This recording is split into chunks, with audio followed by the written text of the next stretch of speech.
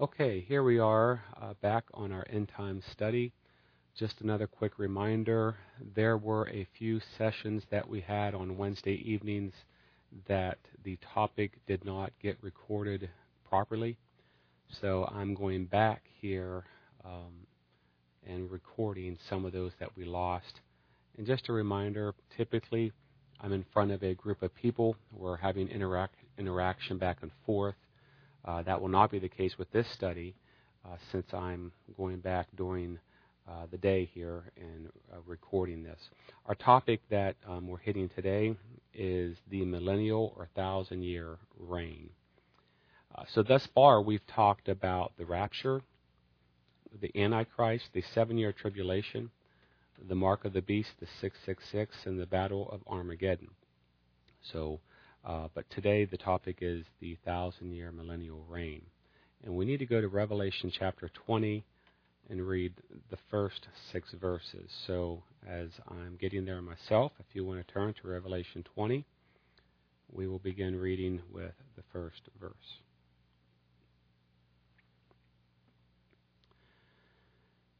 John said, "Then I saw an angel coming down from heaven, having the key to the bottomless pit and a great chain in his hand.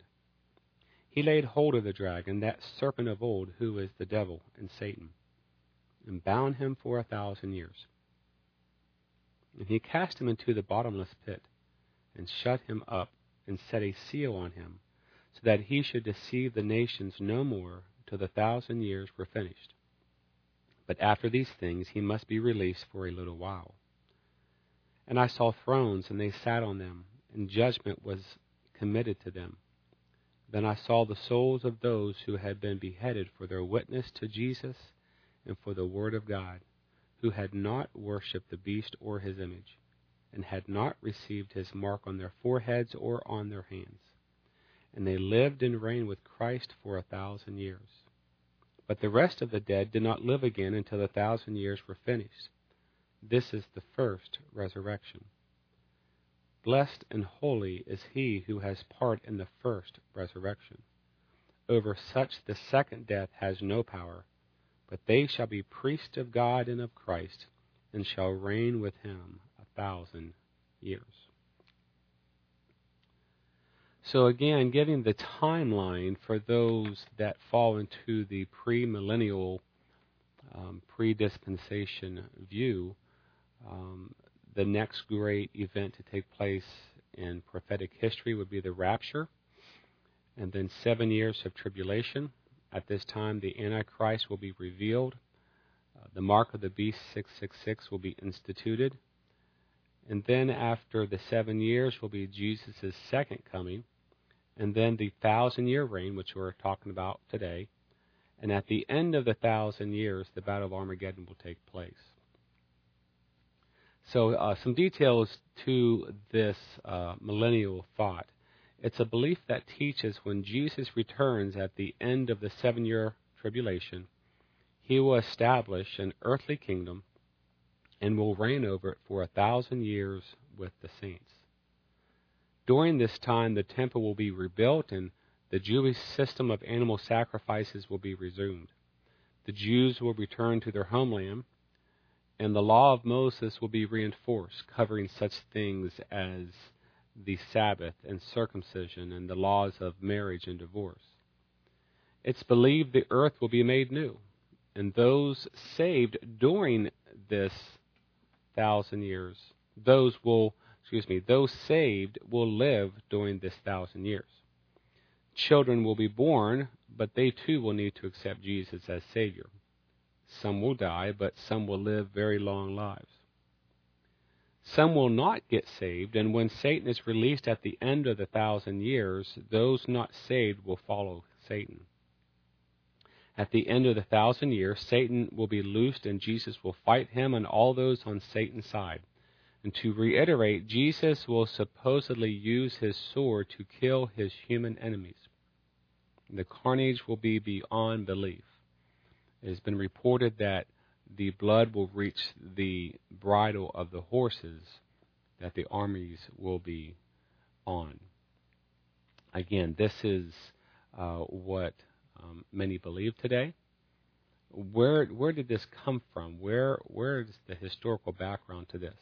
Well, if you remember, our two Jesuit priests, Ribera and Alcácer, they were tasked with coming up with a narrative to combat Protestant teachings that the Pope was the Antichrist. They invented a story with the timeline as outlined, as we've already outlined. But they were not necessarily the first to have such a thought on a millennial reign. Egypt, Babylon, Persia, Greece, and Rome all taught of a future golden age when evil would be suppressed and good would be ushered in. Zoroastrianism, the national religion of the Iranian people, expected a 1,000-year period to follow the downfall of their enemies. The Jews taught the future coming of Messiah. They taught that the Messiah would execute judgment upon the enemies of Israel and reestablish the throne of David in Jerusalem in splendor. And they expected the Messiah to establish an earthly kingdom. So this concept existed long before Ribera and Alcácer came along. Then men like Irving and Darby, Schofield and Gray, along with Ironside, adopted this view and expounded it beyond Ribera and Alcácer's wildest dreams. But we see some problems, some errors with this view. It's important to note that neither Jesus, his disciples, the Apostle Paul, or the Scriptures teach this doctrine.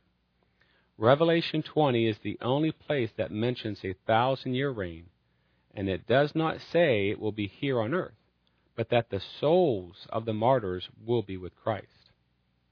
According to the premillennial thought, the millennial reign is based on the thought that Jesus' kingdom will be set up on earth and will last 1,000 years. However, we know Jesus already set up his kingdom when he came the first time. It's a kingdom of the heart. This kingdom is a present-day reality. Look at Matthew 3, verses 1 through 2, Matthew 4, verse 17, Mark chapter 1, verses 14 through 15, to look at that.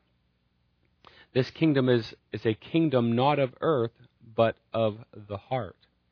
Luke 17, 20 through 21, John 18, 33 through 37, and Romans 14, 17 establish this point.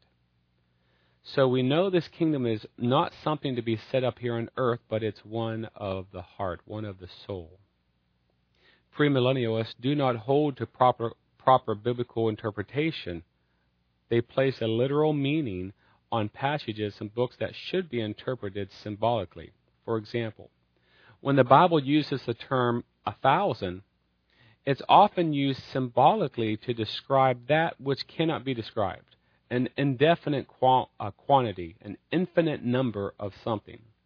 For example, in 2 Peter 3:8 it says, "With the Lord 1 day is as 1,000 years, and 1,000 years as 1 day." We know this to be symbolic of God's infinite existence. In Psalm 50, verse 10, it says, "For every beast of the forest is mine, and the cattle on 1,000 hills." Now, is this saying that there are literally 1,000 hills on earth, and they all have cows grazing on them, and God knows about all of them? No, of course not. It's symbolic. It's a symbolic way of describing the infinite and innumerable resources of God. But those who adhere to a premillennial doctrine set aside the practice of proper interpretation and make Revelation 20 to mean that when Jesus returns, he will set up his kingdom here on earth that will last for a literal 1,000 years. This practice of improper interpretation lends way to further false teachings, such as creating an entire doctrine out of a secret rapture, the rebuilding of the temple, the reinstitution of animal sacrifices, which, if you think about it, that alone eliminates the sacrifice Jesus made on the cross and puts us back under the law. Does not make sense. Supposedly, Jesus will reign with those believers here on earth. But how will this be possible if all the saints are raptured? if they're raptured out of the earth. So that does not line up as well.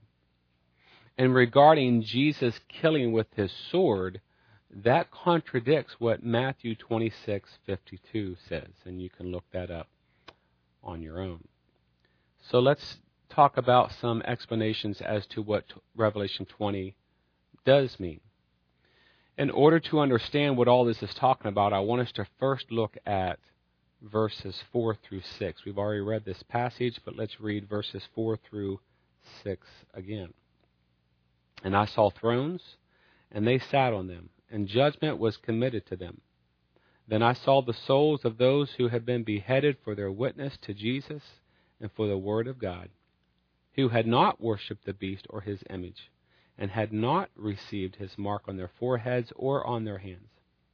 And they lived and reigned with Christ for 1,000 years. But the rest of the dead did not live again until 1,000 years were finished. This is the first resurrection. Blessed and holy is he who has part in the first resurrection. Over such the second death has no power. But they shall be priests of God and of Christ, and shall reign with him 1,000 years. Simply put, these three verses, verses 4 through 6, are talking about those who have put their trust in Jesus Christ, especially during the time of pagan Rome and papalism and early Protestantism. As we've already discussed, between these three systems, millions of Christians have been killed for not renouncing their faith in Jesus and joining them, which would be taking the mark of the beast. But their decision came with a price. Many lost their lives, but they gained thousands of years, or symbolically, they gained infinity with Jesus. Reference to the 1,000 years with Jesus is simply a way of saying their position will never end. Because they made the decision to stay loyal to Jesus, they will reign with Jesus for all eternity. Verses 5 through 6 talks about the first resurrection and the second death. Let's briefly hit that. What does it mean when it says the first death? This is a reference to the original sin and how everyone is born into it. God told Adam and Eve if they ate of the forbidden fruit, they would die. Genesis 2:15 through 17. However, they did not die a physical death immediately, but they died a spiritual death, as sin was born and they were separated from God. And you can also look at Colossians 2:13 and Ephesians 2:5.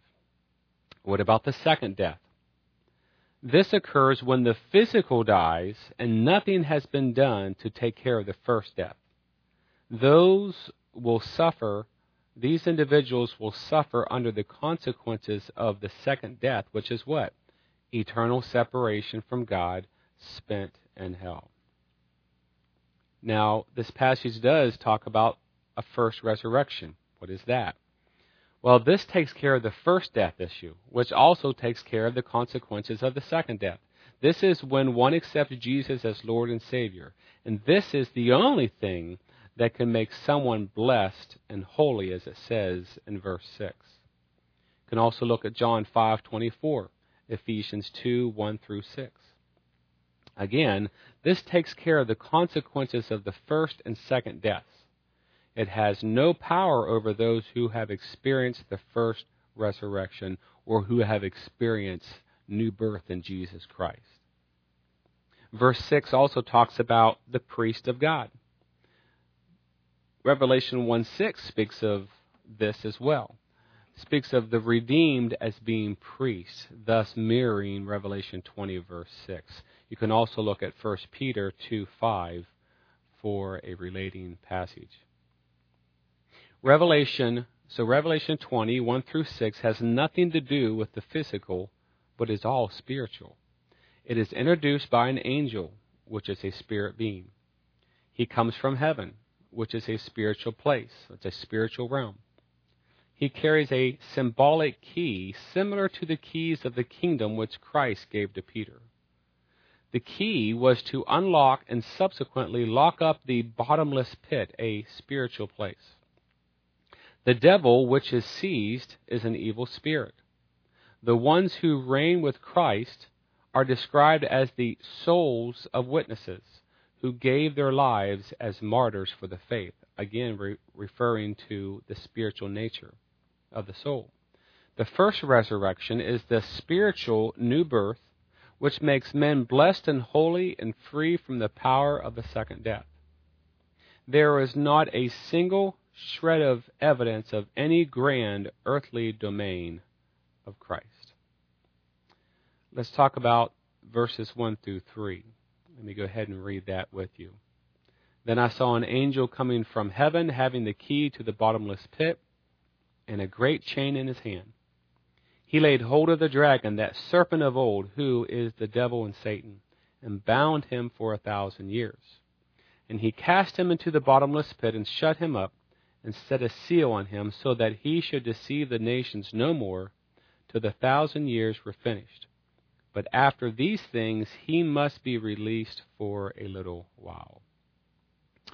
The age-long struggle between good and evil, between God and this world, between Christ and Satan, that's what this is referring to. And this struggle ends with the ultimate triumph of good. The early church suffered the cruel onslaught of paganism, which we know symbolically, the Revelation talks about paganism being the dragon. But the church triumphed by the blood of the Lamb and by the word of their testimony. Revelation 12:1. Next came the torment under the symbol of the beast through the Dark Ages and the false prophet of Protestantism. And then it says, but after these things he must be released for a little while. This is a reference to our present day.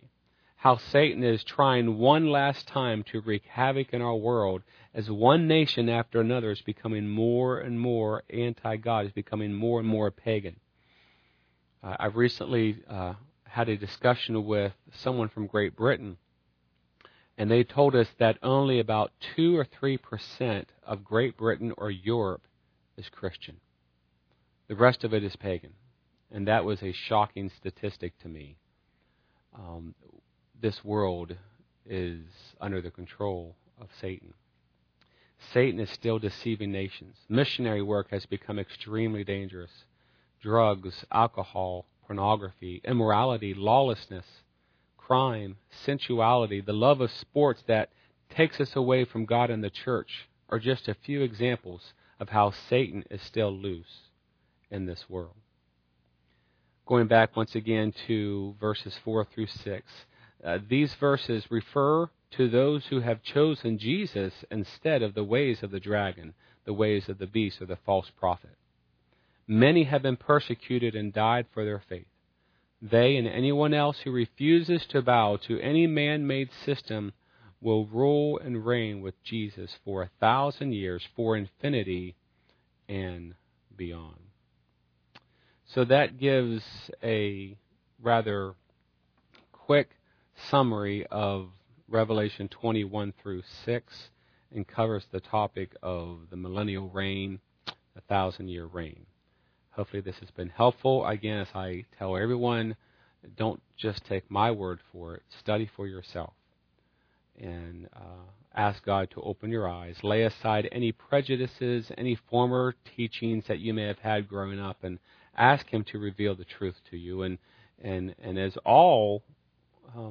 in every situation, may these teachings ultimately drive us to draw closer to the Lord, so that whenever He does come back, we're ready and our eternal destinies are secured based on living our life for Jesus Christ in this life here and now.